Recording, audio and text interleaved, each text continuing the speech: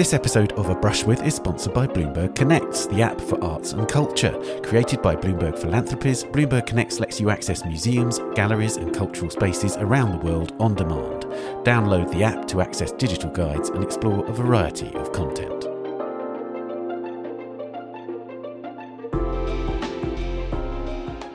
Hello, I'm Ben Luke and welcome to A Brush With, the podcast where I talk to artists about the writers, composers, musicians, filmmakers and fellow artists that have influenced them and continue to preoccupy them today, and the cultural experiences that have defined their lives and work. And in this episode, it's a brush with Tacita Dean, whose 16 and 35mm films, drawings on blackboard, photogravures, collages, sound pieces and found object works form one of the most poetic bodies of work in contemporary art. Tacita was born in 1965 in Canterbury in the UK, but for most of her life as an artist has lived outside of Britain, first in Berlin, which has provided the location for some of her most compelling works, and now between the German capital and Los Angeles. In 2018, Tacita had a 3-venue group of shows in London, which reflected her deep engagement with the traditional genres of art. A series of portraits in film were shown at the National Portrait Gallery, a Royal Academy exhibition looked at her landscapes, and at the National Gallery she chose still lifes from the collection and by her peers, shown alongside some of her own still life works. Those shows reflected the richness and depth of her art. She's made filmic portraits of the poet and translator Michael Hamburger, of the painter Cy Twombly in the film Edwin Parker, which is titled after the artist's two given names, and David Hockney. Her work His Picture in Little, meanwhile, featured miniature film portraits of 3 actors who played Hamlet. She made a filmic diptych of a former guest on this podcast, Julie Meritou, a close friend, and she's returned to Meritou in the recent film 150 Years of Painting, this time capturing her in a moving conversation with another artist, Luchita Hurtado, who died soon after the work was made, just before she reached her 100th birthday. 2 of Tacita's works feature the legendary choreographer Merce Cunningham. Merce Cunningham performed Stillness, 6 performances, 6 films from 2008, where he performed to his partner John Cage's silent musical work 4 minutes 33 seconds, and Craneway Event, where we witness Cunningham working with his dancers in a dramatic former car assembly plant overlooking the San Francisco Bay. And Tacita's returned to working with a choreographer in 2021 for the Dante project, where she's provided the costumes and set designs for new choreography by Wayne McGregor to music by Thomas Adès for a production at the Royal Opera House in London.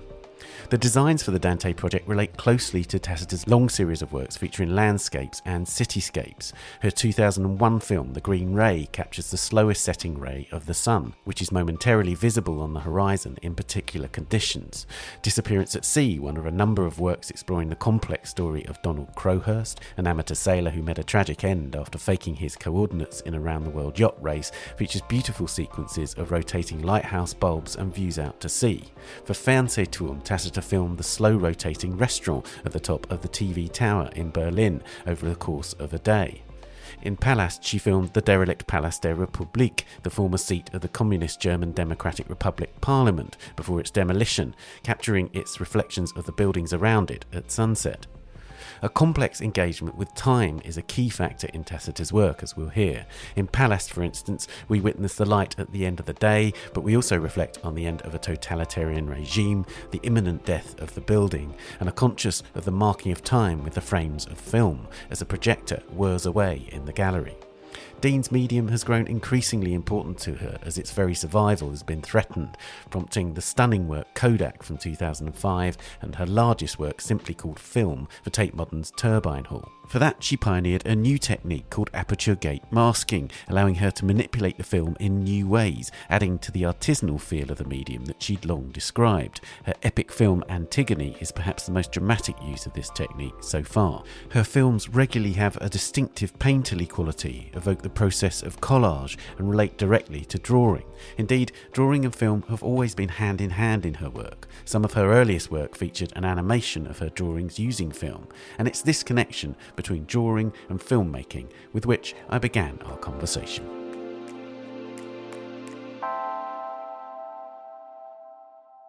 When I was at Falmouth School of Art, I did a drawing of this character called Eternal Womanly, and I wanted to try and make her move in a way, and I was encouraged to do so by the artist Annabelle Nicholson, who was the the lecturer there at the time. And I changed it through, taking a frame, changing the drawing, taking another frame, or a few frames at a time.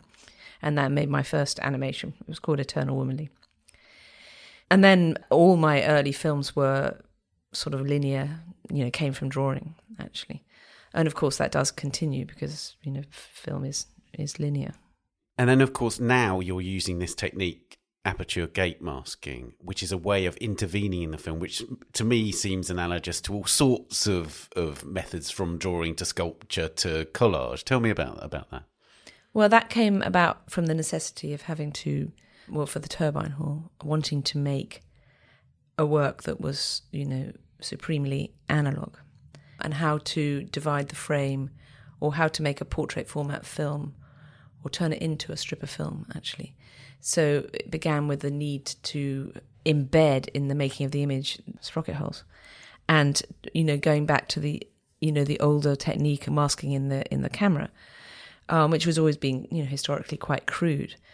And then sort of taking that challenge and trying to resolve it. And we resolved it through literally drawing, in fact, because we drew 3D printing, redrew the frame, and then had them all printed as plastic aperture gates with, sprocket holes or whatever shapes in it. So they are, because it's an aperture small, they are plastic. You can see the line, so it is like drawing again embedded in the film. So it continues. And what does aperture gate masking allow you to do? What has it allowed you to do since? You had that very specific need for it with film, but you've used it ever since, haven't you? And kept on inventing ways to use it. Yeah, with Antigone, it reached its, I decided, and his Picture in Little, and the films that came were connected to that. It enabled me, for example, in his Picture in Little, which was specifically made for the National Portrait Gallery as a miniature, to film in one frame, which is, of course, pun on a frame, a miniature frame as well as a film frame. 3 actors who were in different places at different times, who were, at that point, I'm not sure I had even met. So, for example, I had, and all of them had played Hamlet on the London stage, and it was David Warner, Stephen Delane, and Ben Whishaw. So, I'd film them, and it's a very beautiful thing because it makes the camera, which means room, dark room, everything takes place inside this dark room in a way, including things that I can't control. And when you turn the lights on, when you when you process the film, then you see what you've done. But it's the same as trying to choreograph something in a dark room, and so all these things happen despite themselves. So, which is a very, very important thing for me, is to welcome and allow chance and the non-deliberate act, as I call it, to have an impact on the image. One of the things I'm really conscious of with your work in film is that it seems to me that it consistently gives you epiphanies. Yes. Sometimes those relate to chance, as you say, but for instance, there was this very early epiphany, which was the Green Ray, where you're filming this famous natural event, an optical event, and the people that were filming it on digital didn't capture it, but film did. So tell me about that, and what did it tell you about film then that has kept you using film ever since? Well, it's not that I needed to be told that about film. For me, it was a confirmation. I think it was telling them about film. But I was on a beach in Madagascar, and I was with my 16mm camera, and I think it was even pre-digital then. It was a sort of, video camera that they had. And we were standing there. I was filming the sun setting into the sea, and they were filming it with the immediate medium of video. I, of course, had film, right? So the sunset, I optically saw the Green Ray. I stood standing on the beach. I saw it. I said, there was a Green Ray. And they said, no, there wasn't. And then we had to watch their video evidence to prove that there wasn't. And when I took my, precious little film back to London and have it processed, it was there. It was there across a few film frames. You couldn't really see it, because what you understand about film is a static image, that's moved through sprockets, creates movement. So it's actually a series of static images. And across about 3 or 4 static images in that moment was a Green Ray, which was the video evidence proved that it wasn't there, but it was there, and I saw it, so of course it is all bound up with I don't quite know the word for it, but the sort of chance, luck, faith, all these sort of words mixed into one aspect of what I hope for in what I do. So, and then, of course, that preoccupation with film and its particular properties, its extraordinary properties, has propelled all sorts of work in your career. So, for instance, the extraordinary film Kodak, and then, as you mentioned, film at Tate Modern. Tell me about the works about film, in a way. I mean, to a certain extent, are they all about film? But also, well, they become more consciously about. I mean, not so much consciously, but the more film has become endangered, the more I used film to show what a wonderful medium it is. So I suppose it was a semi-unconscious, semi-conscious thing. So film clearly was I had to make this film, a beautiful film that was entirely made by film. Film is a medium of enormous disciplines, and it forces you into things by its parameters. So that made me make film, that made me discover the aperture gate masking system. And of course Kodak came about earlier at the beginning, where there was a slight sniff of danger that they might close the Kodak factory down in France, so they were stopping making this particular film stock. So, and I bought some, it was self-reflexive, I wanted to film the place that made it. And it was quite beautiful in the way, because the workers in that place had not actually seen it ever go into a camera. So it was like the beginning and the end. And my crew were very fascinated by the origin of this thing that they use every day. Also, there was this incredible metaphor in a way at the time, because unbeknown to anybody there, they were about to close this factory down, and they were thinking about whether they could reuse it as a paper factory with all the rolls and So they were doing a test, and they sent brown paper.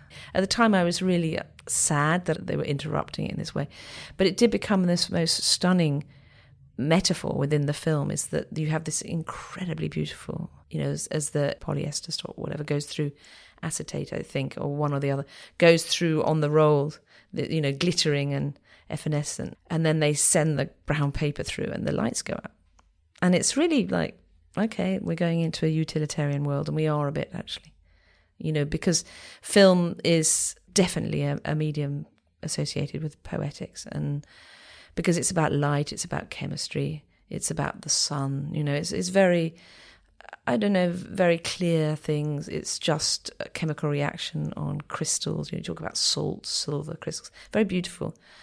And now we've entered a binary world. And, it's of course very, very practical and useful, but it lacks something for me, which is the sort of innate poetry of film.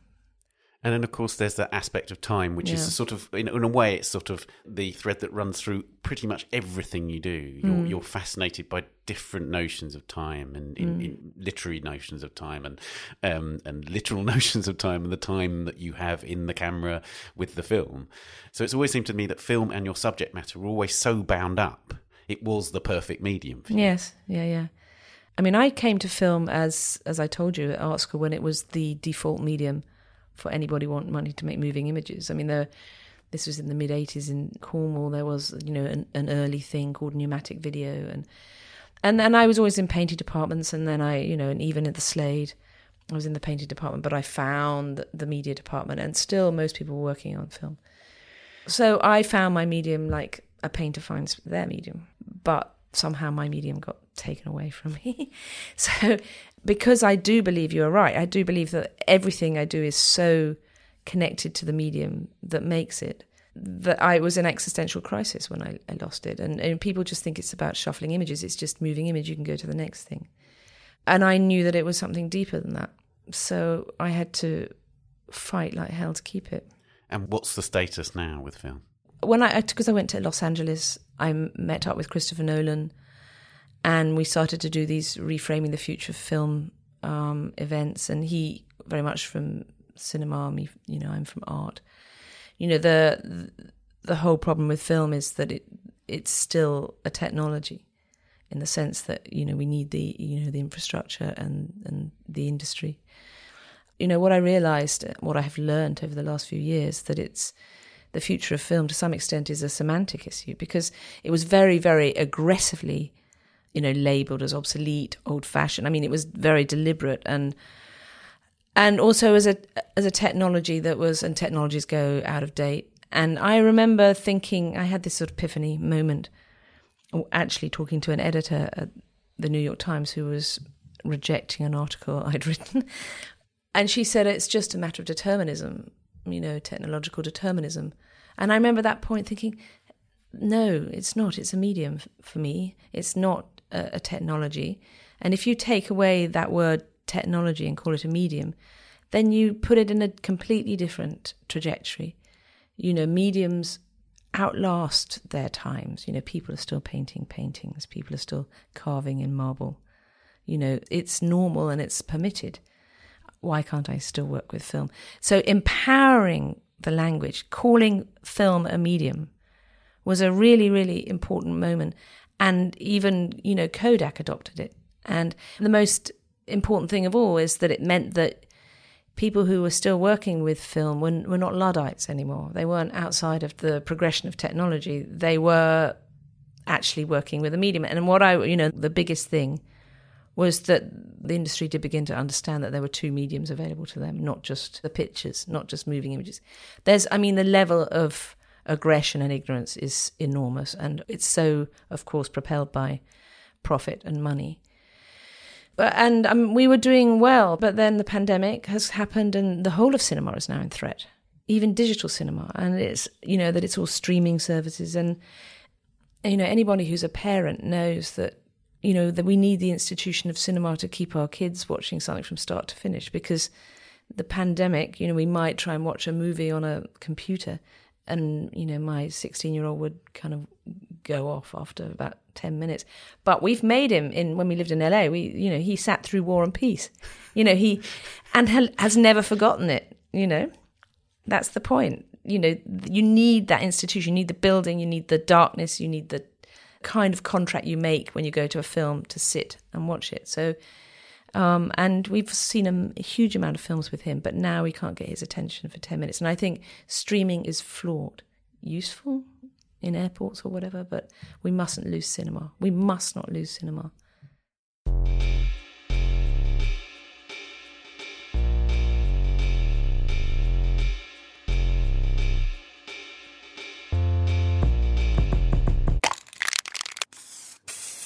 Let's move on to the questions that we ask all our guests. Who was the first artist whose work you loved? From an art school perspective, I have to say it was Cy Twombly. When I was at Falmouth and I discovered him in old art magazines in our school library, and then went to see the show at the Whitechapel. As a schoolgirl, it was, Masaccio and Giotto, particularly The Death of St. Francis. So it depends which moment you choose, really. So I can't be kind of singular in my answer. Well, that's fair enough. But what's so interesting hearing you say that, of course, is that both the artists that you mentioned, well, not Masaccio, but Giotto and Cy Twombly have been integral, have reappeared. Yes, exactly. They've been part of your work. So let's talk about Giotto first of all, because that's a wonderful piece that you did, 2014, I think. Yeah, Buon Fresco, yeah. Buon Fresco. Yeah, tell me about that work. Well, I'm Catholic by upbringing, but I was sent to a Methodist school, and then as Catholics we were allowed, there were only 3 of us or something, and my brother, we were allowed to go over to the Franciscan Study Centre, this is when I was 12 onwards, and, have Mass with the Franciscans, the young, which was a student affiliated with the University of Kent. So they were all kind of 17, 18-year-olds, and they'd, all in habits. And I was in total awe and wonder about that. I just thought it was the most exciting thing on this planet, rather than being at the Methodist chapel in the school. So I got very, very attached to their lives and St. Francis.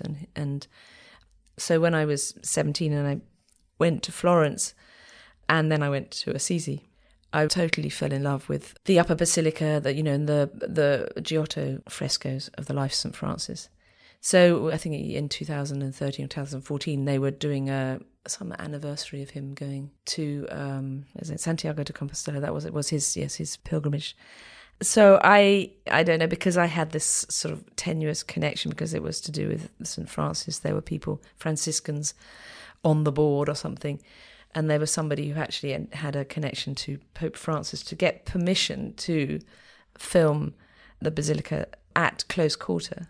In a way, so I wanted to be the eye of Giotto, not the eye of the person standing on the floor, because the detail in those frescoes is just, stunning and so modern and contemporary sometimes. that how to do a rope, how to do a fingernail, a sandal. So for me, it was one of the greatest privileges of my life to be face to face, eye to eye with those frescoes. It was almost like you were, see with Giotto's eyes, right? Yes, I mean, and also it's called Bonfresco because that was the method in which they made it, and it brought in sort of things like pentimenti, mistakes, and you could see the outlines, and because you draw immediately into the surface, and there's no room for changes of mind, so you see the little mistake, you see the things, the outlines where it should have been or what was wrong, but they're all just embedded in there. Again, embedded, it's a bit like film in the sense that everything gets, layered upon layer. Embedded is the word, and film has the same level of layers of emotion. So it's also a medium that's very, embedded in a way. So yes, no, that was a real privilege.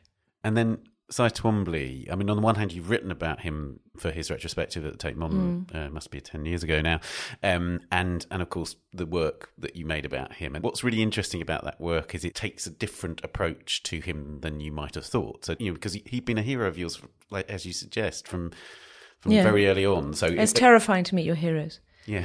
So I mean, in 2000, actually, what year was it? It was really a long time ago, 1999, I think. I gave a lecture at Dear. They did these artist on artist things, and you had to be an artist in the collection.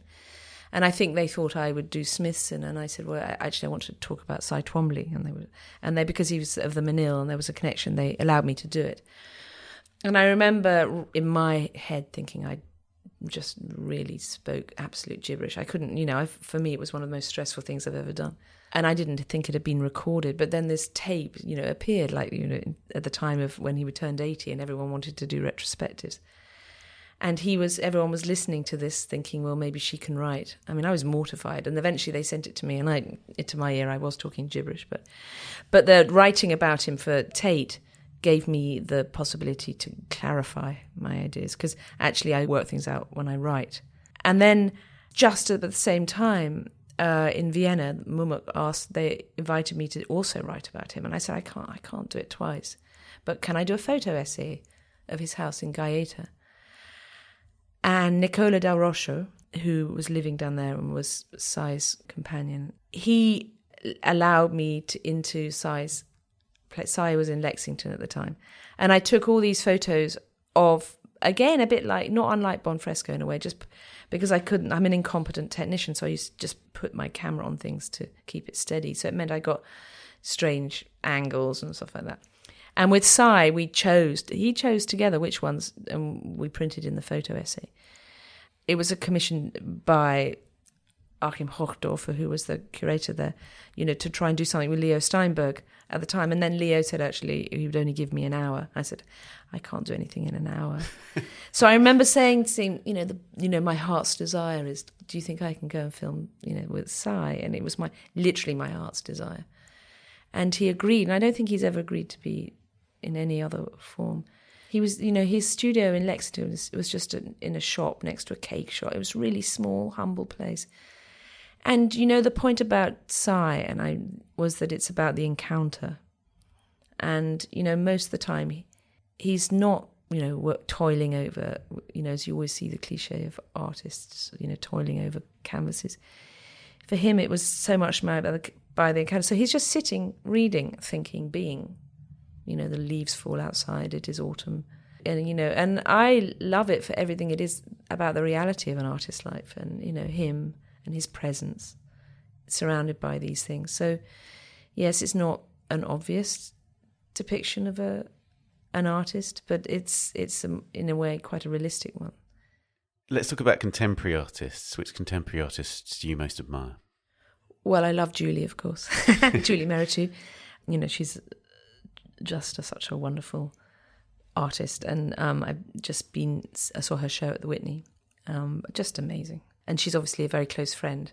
And I know she said the same to you the other way around. So, and obviously the film I have made that's showing here in London for me is 150 Years of Painting, which is this conversation between her and Luchita Hurtado, Venezuelan-American artist. And Matt Mullican is Lucita's son, and I know him for a very, very long time, and obviously I'm very close to Julie. I worked out that they both, Lucita and Julie, had the same birthday, the 28th of November, and that last year, 2020, Lucita would be 100 and Julie would be 50. And they were both showing. I mean, coincidentally, and they would down the line be both showing on the same floor of LACMA, County Museum in Los Angeles. It was Christmas 2019, and I thought, I've just got to do this. And I scrambled a crew together. Julie was coming down with Jessica and the kids to New Year, and Lucita was there. Matt was in. We just did it, and then for one day we filmed this in Lucita's apartment in Santa Monica. Them talking in a sort of cyclical way, and these both painters, both immigrants to America, beautiful, both of them women, and it's just, and mothers too, and it's quite moving actually, and so I'm so happy, but I'm so glad I filmed it, because of course Lucita didn't make it, probably because of the being isolated through the pandemic. I think she just thought, had enough, I'm out of here. I mean, it is a really moving film, actually, and there's, for instance, a point in it at which Lucita talks about losing a child, and that's a, deep breath. It's, sort of solar plexus hitting moment. So there's moments of gentleness, moments where they're just talking about and they art. laugh so much, and they're so, well, they're talking about painting. I mean, I tried to make it about painting, and in a way I had the title, 150 Years of Painting. Even before, it was like, I've got to make a film, and I'm going to call it that. It was for me, that was a title that, led the work in a way. But when she talks about the death of her 6-year-old son to polio, I mean, if ever there's an argument for the eradication of world illness, that's it, isn't it? Mm. Especially with all the people that are resisting being vaccinated right now. You just really think, please, just go and watch Lucita lose her son to... Yes. Yeah, I mean, just her description of it, because it's painful as hell. It really is, yeah. I mean, it's really interesting that one of the things that you do in your films about artists, as you say with Cy Twombly, but also, for instance, with Mario Mertz and others, is that, yes, there are films where you'll show artists in their studios and working, one with Julie, where but also you show what it is to be an artist. And so much of an artist's life happens outside of the literal process of making work, but still it's all embedded within the work, all of that, isn't it? Mm. No, absolutely. And actually most artists, I mean, Julie is the only one I actually filmed working, and that was GDGDA. That was when she was working on this epic painting called Mural in Berlin. And I never intended that to make a film. I just thought I've got to document this amazing thing that this woman is making. Just monumental. And I remember thinking, this has got to be the biggest thing that any woman has ever made. She said, no, I'm sure it's not. But it was monumental. I just took my 60mm camera and just documented the activity. And then it becomes 2 screens. But that is about labour, but in a very particular way. But most of the works I've made that are about artists. I mean, you could say the same with Merce Cunningham, was slightly different because, he was just controlling a whole event, in the Craneway event. In a way, that's something else, but Maria's just sitting in a garden, holding a pine cone, which, is the Fibonacci series. It's somehow emblematic of his work, watching time pass. And artists do a lot of watching time pass. And in the pandemic, I was very conscious of watching time pass. This episode of A Brush With is sponsored by Bloomberg Connects, the app for arts and culture. The app offers access to more than 40 cultural institutions through a single download, with new partners being added every month. In 2018, Tacita had a show at Edinburgh's Fruit Market Gallery with her film Event for a Stage, featuring a spellbinding performance by the actor Stephen Delane at its heart. A digital guide to the Fruit Market Gallery is available on Bloomberg Connects, where you can find out about works in the gallery's permanent collection, including Night Walk for Edinburgh by the Canadian artist Janet Cardiff and George Burrs Miller, an immersive video work for handheld devices guiding individuals through the backstreets of the city's Old Town. The app also enables you to keep up to date with the Fruit Market Gallery's latest exhibitions, with the guide offering audio and video resources to complement your visit or to enjoy on demand from wherever you are. For more content and to explore guides to all the partnering institutions, download Bloomberg Connects today. You can find the app at bloombergconnects.org, and it's also available to download from the App Store and Google Play. Do you have works pinned to your studio wall? Do you have others' artworks around you as you work? I mean, I have a board, and I've got Prospect Cottage, Derek Jarman, on my wall. I've got David Hockney's portrait of Rufus. I've got Victor Hugo. I saw an amazing exhibition at the Hammer in LA of Victor Hugo's. I mean, they are amazing, just amazing. And I just went to visit his house in Place des Vosges. Beautiful ink drawings, but I mean, just really great stuff, actually. And that was a revelation to me, slightly. I have kind of ephemera and things, but yes, I mean, I do and I don't. It's interesting that, because, you know, I suppose one of the things is, on the one hand, what's useful and what things can actually be somehow unhelpful to have around you as imagery, even if they are important to you. Yeah, but I mean, I never have big things. These are just postcards or small things, but it's more things that I just, I mean, familiar people and familiar, processes and such. And you're a collector, of course. You collect four-leaf clovers, you collect flea market postcards. Yeah. So do you behave towards those things in a way that a collector behaves to, in the sense, do you keep them very carefully, or do you exhibit them around you? Well, recently with Significant Form, which is the work I've just made for Hepworth Wakefield, I had to take my postcards out of their box there, because I have a series of boxes with different things, and, select for ones that related to form in relation to Barbara Hepworth. And I had them all as A4 photocopies above on the wall for a very, very long time, actually. And when I was working on the Inferno photogravure, which is on show in Frith Street, I got so frustrated with I started to sort of pluck things from it and just collage onto the drawing that would become the gravure. So that's the first time I've kind of brought them in. They become integral. My postcards have, they've made a journey out of the box onto the wall, and now they're embedded in a photogravure. Yes. So the things I have around are not so much other people's work. I think they are a lot of found images, actually, and a lot of found stones. My stone collection, because I had them photographed, and I've got a lot of those on the wall at the moment. Let's talk about museums and galleries. Which museums and galleries do you visit the most? I was thinking about that, and I'm thinking, well, the one I've been the most to is LACMA, actually, and the Hammer. And I was trying to think about England.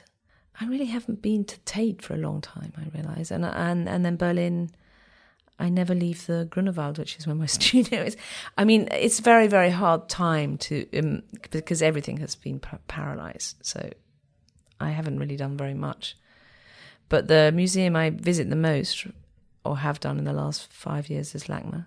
Are there particular works that you need to revisit, things that you have to see when you go there, or do you go and sample different parts of the collection? I normally go to see the new exhibitions, and in relation to other contemporary artists. I mean, other than Julie is Pierre Wig. I'm a huge fan of him, just because he's such an inventive and interesting artist.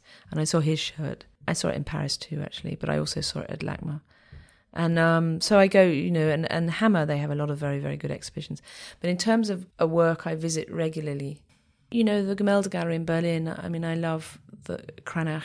I would go to more than, when I have the time. So that's a very, very special place. And I hope it stays that way and doesn't get sort of improved upon. Because it's almost empty, but it's just a really wonderful museum. Talking about improving upon museums, you once made a very singular piece about a museum, which was the Darmstädter Werkblock, which was about Beuys, but a sort of roundabout way of coming at Beuys, because it was about the installation, the circumstances of the installation of an important work by Beuys, and more than the work itself. Yeah, Block Beuys, because they wanted to, you can't see my inverted commas here, but they were improving that installation. And, Beuys worked with the material on the walls and the carpet, and the whole misunderstanding about what that meant, in terms of acoustics alone, But I haven't returned. I can't bear to return. So, I mean, I made Block Beuys. I filmed everything but Beuys because I wasn't allowed to film Beuys, actually, So that was what I meant, often with film, are the things that make you take another road. So the other film I have showing, which is interesting because I see it as a connective thread to Pan Amicus, which is the film I have showing in 60 Frith Street, because that was a commission for the 20th anniversary of Getty Centre, which is this Richard Meyer building, this white, when you go there, you almost feel like you've moved into the next world. Somehow you're already up with the gods. And it was, celebration of that building. But I just thought, no, I couldn't do that. For me, it was much more about that feeling of the Getty. So I actually filmed on the Getty Centre and the villa property, but without any reference. If there was a tiny flicker of the white building, it was cutting room floor.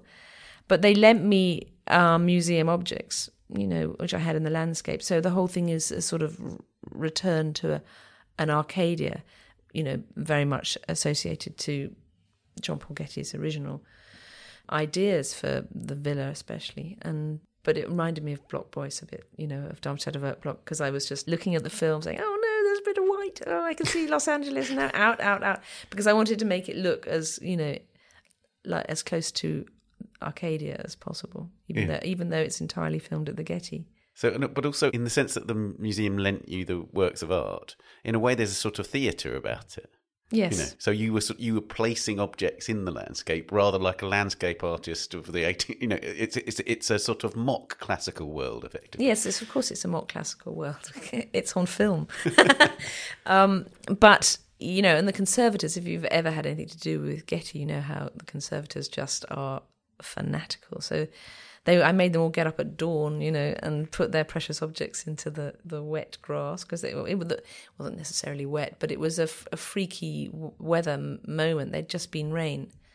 So actually there was a lot of green grass, which is also detaches it from Los Angeles in a way. Looks suddenly could be, Dorset. Which cultural experience changed the way you see the world? Einstein on the Beach, which I saw in Berlin with Philip Glass and Robert Wilson's Einstein on the Beach. I was just extraordinary, actually, and especially now I'm having to make something for a stage, design something for a stage. I was trying to think that was really a radical move. I remember going to see the whole of Fassbinder's Alexanderplatz, the entire thing, through the night in Berlin, which was just a wonderful thing to do. Great exhibitions. I remember years ago going to Marcel Broda's exhibition at the Jeu de Paume, which was the first time I ever went abroad to see an exhibition. I was at the Slade, and it was just like, not only was it the exhibition itself and the pilgrimage, but just travelling to see art as a new thing when you're young.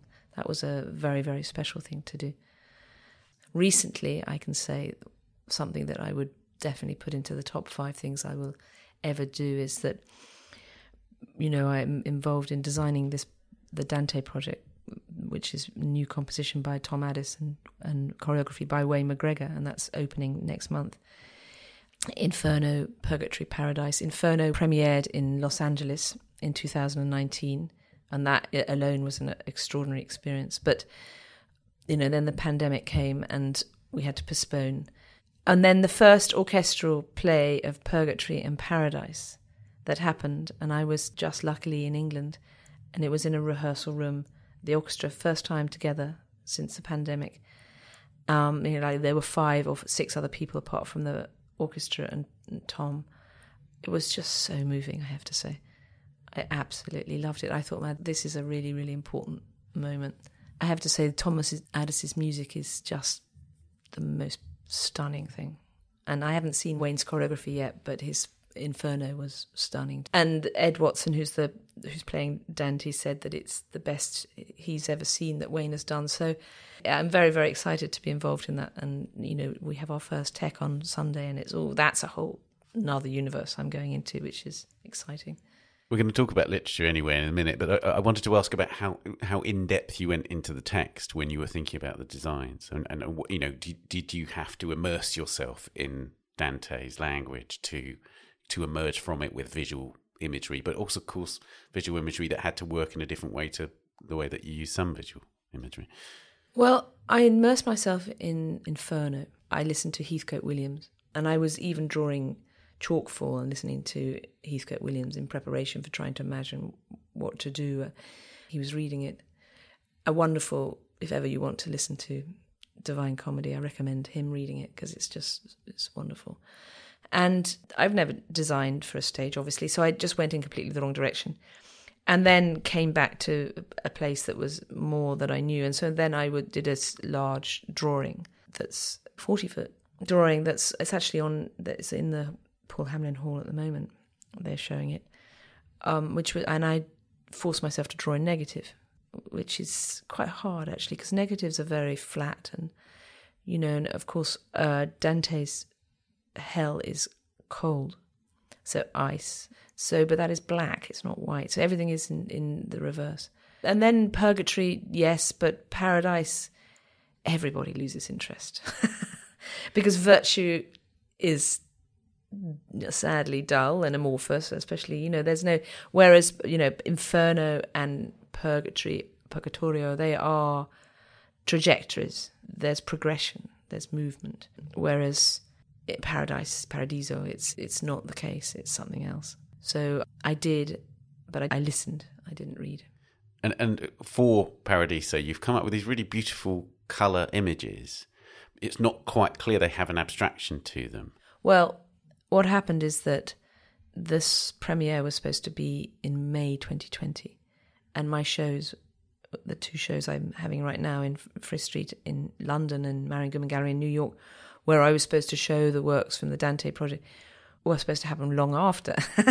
But then the whole thing got upturned. Paradiso is actually a film. I'm turning the Royal Opera House into a cinema.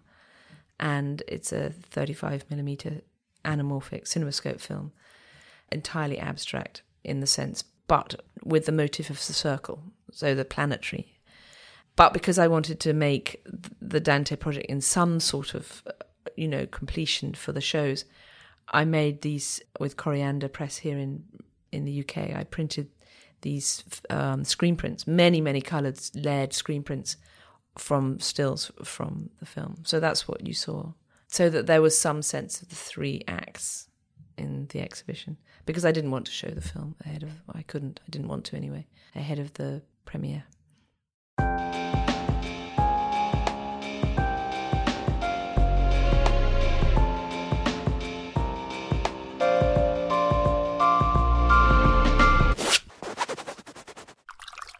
Let's talk about literature then. Which writers or poets do you return to the most? I was talking to Matthew Hale, who's my husband, in fact, and we were talking about how I keep fragments with me from, all the way along, and, he's a voracious reader. I'm not a voracious reader, and I always feel some shame about that because it's about time though also. And, I've just written this book, Monet Hates Me, which is a collection of texts around this edition called Monet Hates Me, and that was a lot of protagonists or objects and strange things that I found in Getty collection, and that meant that I was spent the last 2 years reading things about Miss Ackland or stuff like that, so I've right now, having just finished that, I'm now reading Quentin Tarantino's Once Upon a Time in Hollywood, which he wrote after the film, which I'm just loving, of course, because I miss LA. I'm also reading Suppose a Sentence by Brian Dillon, which I thought is just he's a great writer. Historically, I will return to J.G. Ballard. I love the metaphysical poets. I always end up returning to them, John Donne and Andrew Marvell, Yeats and W.S. Graham and Anne Carson. And I read biography. I just read the biography of John Craxton, which is by Ian Collins, which is called A Life of Gifts. He sent it to me in manuscript form, and during lockdown, that's what I was reading, and I was really enjoying that because it was the coming of age of an artist, but during the Second World War, and it was during the pandemic. So the restraints were not the same, but they could hug each other and get drunk. We couldn't do that, so it was a different problem. And he's such an absolutely quintessentially sort of profoundly charming man. Man with grace. So I really, really enjoyed that. Let's talk about Ballard, because you made the film JG, but one of the things about that film is you linked Ballard to Smithson, because there's this intriguing element that in Smithson's library was this early short story by Ballard called The Voices of Time. And again, with you, it's this sort of binding together of these intriguing journeys, in a way. Yeah, when I went to Sundance in 1997, the only thing I knew about Utah was spiral jetty. So I had a few days after that, I thought, I want to go and try and find the spiral jetty. And it's before it became a place of pilgrimage, actually. Now it has a car park and signposts. But then, I had phoned up the Utah Arts Council and they gave me Smithson's directions.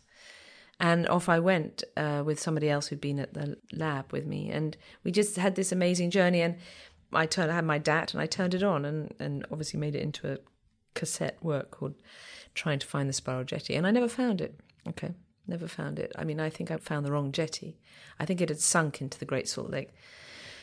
And I think possibly because I had never found it, I did not lose interest. And I remember going to New York and buying Smithson's writings. And then, in conversations with Jeremy Miller, I wrote to Ballard. I remember Jeremy gave me his address. And, and he was always very interested. And he'd actually written about Smithson, but Ballard, that is, but posthumously.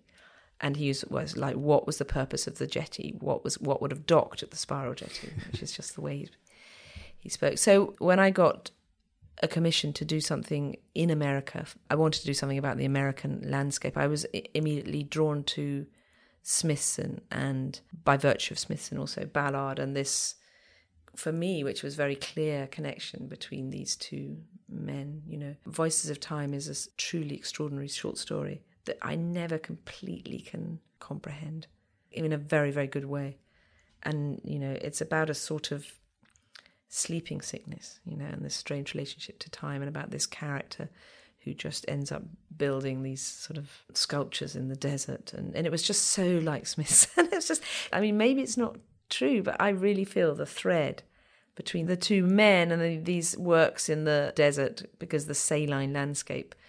And, Smithson spiraled down into, he was very interested into the archaeology and the sedimentation beneath the Great Salt Lake, whereas Ballard was much more into the galaxy. So they spiraled in different directions, but the connective thread is all about time, in a prehistoric time and futuristic time. And it's just, so I made, in fact, it was an Applegate masking film. We can't talk about literature without talking about Sebald, and again with Jeremy Miller, he made a show about Sebald, and you made this wonderful film called Michael Hamburger, which is in the Tate collection. So tell me about that. You're true. It's correct. Sebald is somebody I will always return to. The Rings of Saturn, particularly. I remember reading Rings of Saturn and that moment when he goes to visit Michael Hamburger in his Suffolk garden.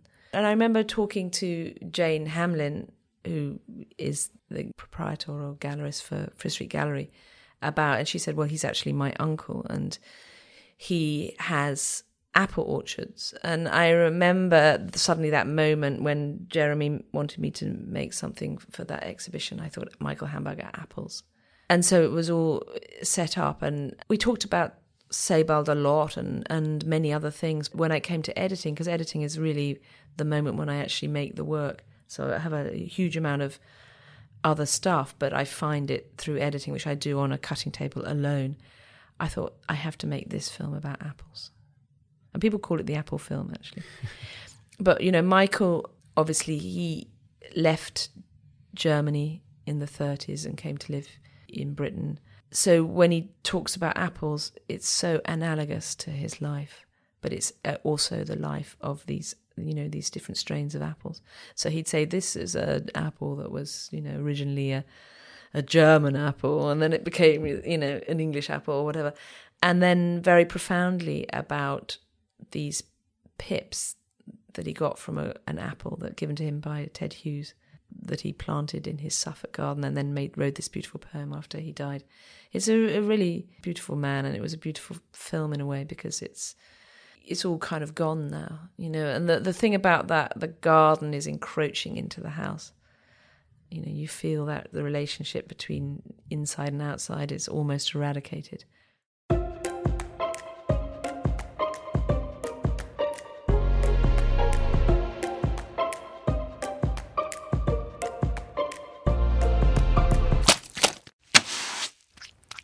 Let's talk about music. What music or other audio do you listen to as you work? I realise I'm entirely passive. So when I had my knee joint replaced, because I have arthritis, but a long time ago, Jane Hamlin gave me an iPod with James Lingwood's music collection on it. And I just listened to that. Absolutely. I haven't got the technology to even add to it, so I just listened to someone else's music collection, without any anxiety about it. Matthew, he's a huge record collector, and he has the most staggering amount of records, and now we also have a place in LA. He has a shadow collection in Los Angeles. And, the one thing about Los Angeles is they had so many records of soundtracks, movie soundtracks, really eclectic stuff. And he's open to anything. So we listened to the most extraordinary things that he's found. And I just listened to it. And I'm actually very happy to be a passive. In my studio, there's very few activities I can do where I can listen to something else, because I can't when I edit, I can't when I write, only when I draw. And in LA, I have my James Lingwood's music collection, because I only have this iPod. But in Berlin, I have a CD player, and I find I listen to, Janacek. I actually listen to Einstein on the Beach a lot, actually, because there's something about it I find quite easy to work to. I've been listening to Dante Project. I love listening to that, actually. And I also like listening to, things I record, like everyday life. I mean, I love sound effects, that's why I like film soundtracks so much, I think. So not just music, but, bits and pieces of sound and stuff like that. So I record things on my phone, and I listen to that. We were driving down from Santa Barbara in the summer, and it was amazing, because you had this kind of old timer playing this great music. And then you went over the hill, it disappeared because you got into LA and you lost him. But we were both Matthew and I both put on our phones to record it. And I love I can work listening to that, even though it gets interrupted, you get out of focus, everything is, but interference. I'm just very happy listening to stuff like that when I work. You talked about Fassbender earlier on, and I wondered about other media that affect the way that you work. Cinema, you mean? Well, exactly. Yes, and because, of course, you use film, and therefore one might assume, therefore, you are interested in cinematic film and the history of cinematic film. But it's not a given, is it? It's not a given at all. I mean, but I do love cinema. And as I told you, we have to keep it going. In Berlin, that has always been slightly tricky because of everything. Unfortunately, it's a nation that dubs. But in LA, we just went for it. We just watched so much great cinema at the Aero, the American Cinematheque, and other places, just everything and anything. So I'm just open to anything, especially if it's shot on, if it's shown as film. So historically, of course, I love avant-garde film. I like Alain Resnais. I mean, I just, Jean Godard, all these. But in LA, anything. Anything shown on film, we're just open to it. It's just I just miss it like hell. I did risk the cinema twice in LA. The last one was this film Annette, and it was absolutely packed. And because Sparks did the sound, you know about it, do you? Yes. Yeah. Well, Sparks were a Santa Monica group, and so they're beloved there. So people were queuing around the block, and obviously it's the first time you're sitting in a packed cinema, thinking, oh my God, are we going to die for this? Are we going to die for Sparks? And it opened with this amazing moment, shall we start? May we start? May we start? This euphoric beginning where they all walk round down Santa Monica Boulevard, saying, may we start? May we start? And it was this absolute, yes, may we start? Then, for me, sadly, the film just went off piste after that. But the beginning, so I recommend watching the beginning, then perhaps leaving. If you could live with just one work of art, what would it be? What I was thinking about this, and I was thinking, well, I would love that Paul Nash drawing that I got lent. So this was in the Royal Academy? Yes, it was just, it was a loan by a friend, and it's not that I covet it. I'm not going to... It's just that if there was one tiny object I had to live with alone, I would love just that Paul Nash drawing. I love Paul Nash anyway. There's something atavistic in him that I have a bit myself. It's something to do with the English landscape in a deep way, in an old way. So that or another Paul Nash I could happily live with. And lastly, what is art for? In the last few days, I heard someone say, some old man say, maybe it's in my dreams, I can't remember, him saying, it makes us cope with everything else, something like that. art, it makes it possible to do everything else. Tacita, thank you so much for joining us. You're welcome. It's a pleasure.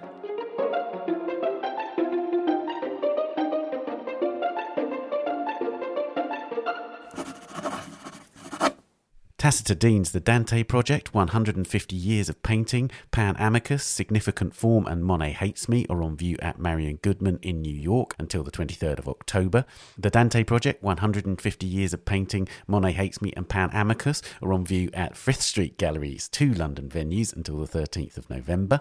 Significant Form is at the Hepworth Wakefield in the UK as part of Barbara Hepworth Art and Life until the 27th of February. And Tacita's solo exhibition Antigone is now open at the Kunstmuseum in Basel, Switzerland until the 9th of January 2022. The Dante Project is at the Royal Opera House in London from the 14th to the 30th of October. And that's it for this episode. Please subscribe to A Brush With wherever you're listening, and do give us a rating or review on Apple Podcasts. And do also subscribe to our other podcast, The Week in Art, a deep dive into the latest big art world stories, the top shows and the key issues every Friday. We're on Twitter at Tan Audio and on Facebook and Instagram, of course. Production, editing and sound design on A Brush With are by David Clack, and the producers of the Art Newspaper podcasts are Judy Michalska and Amy Dawson. Thanks to Henrietta Bentel, Daniela Hathaway and Kabir Jalla. Huge thanks to Tacita Dean. See you next week. Bye for now.